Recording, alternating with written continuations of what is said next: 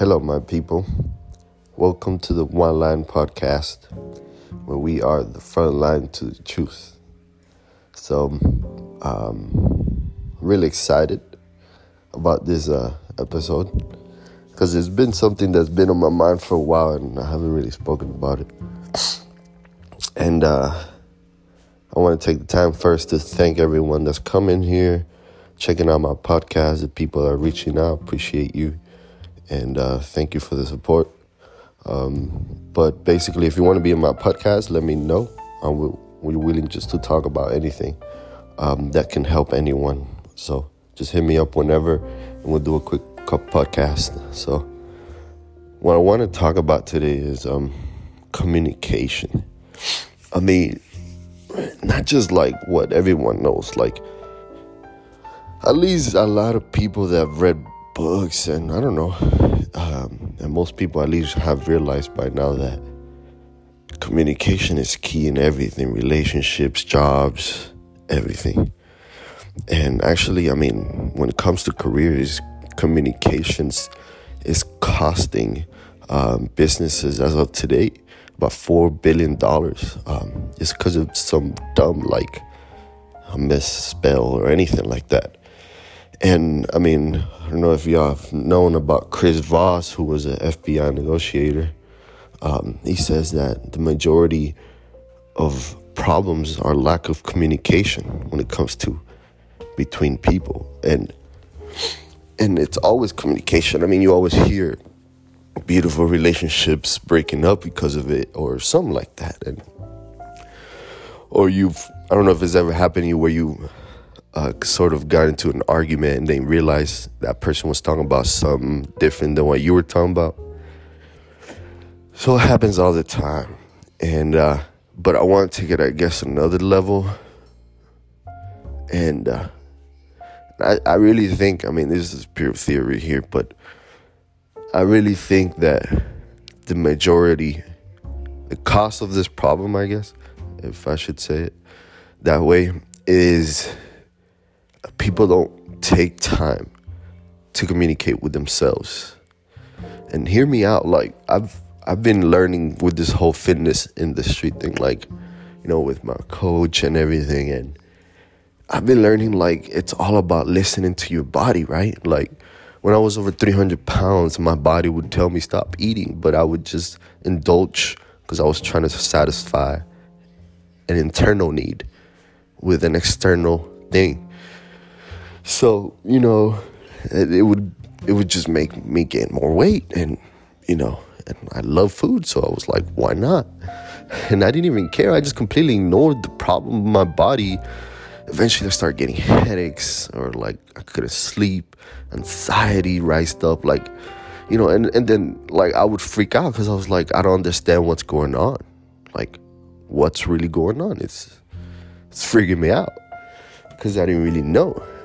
And then now that I'm, I guess, you know, I don't even know, almost 2 years into losing the weight,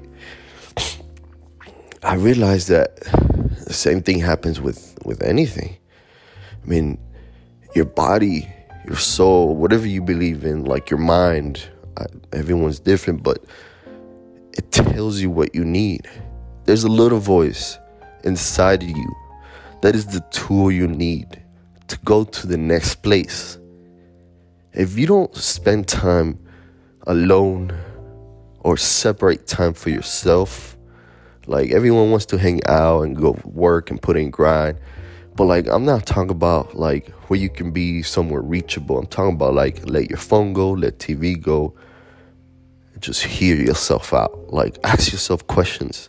Learn about open-ended questions like, how am I feeling? What's happening? Like, what are you trying to tell me? Or just stay quiet for a second. You'd be surprised how you realize that most of your problems are avoidable. Like, you know, or not avoidable. I would say, like, they don't have to be so stressful. Or there's always a way. Now, I'm not saying don't be like, a lot of people believe that, oh, no, there's no time for feelings and all that. Nah. If you're angry, don't try not to be angry, if that makes sense. If you're sad, don't try not to be sad. If anything, accept the situation. Like, hey, I'm mad. Hey, I'm sad.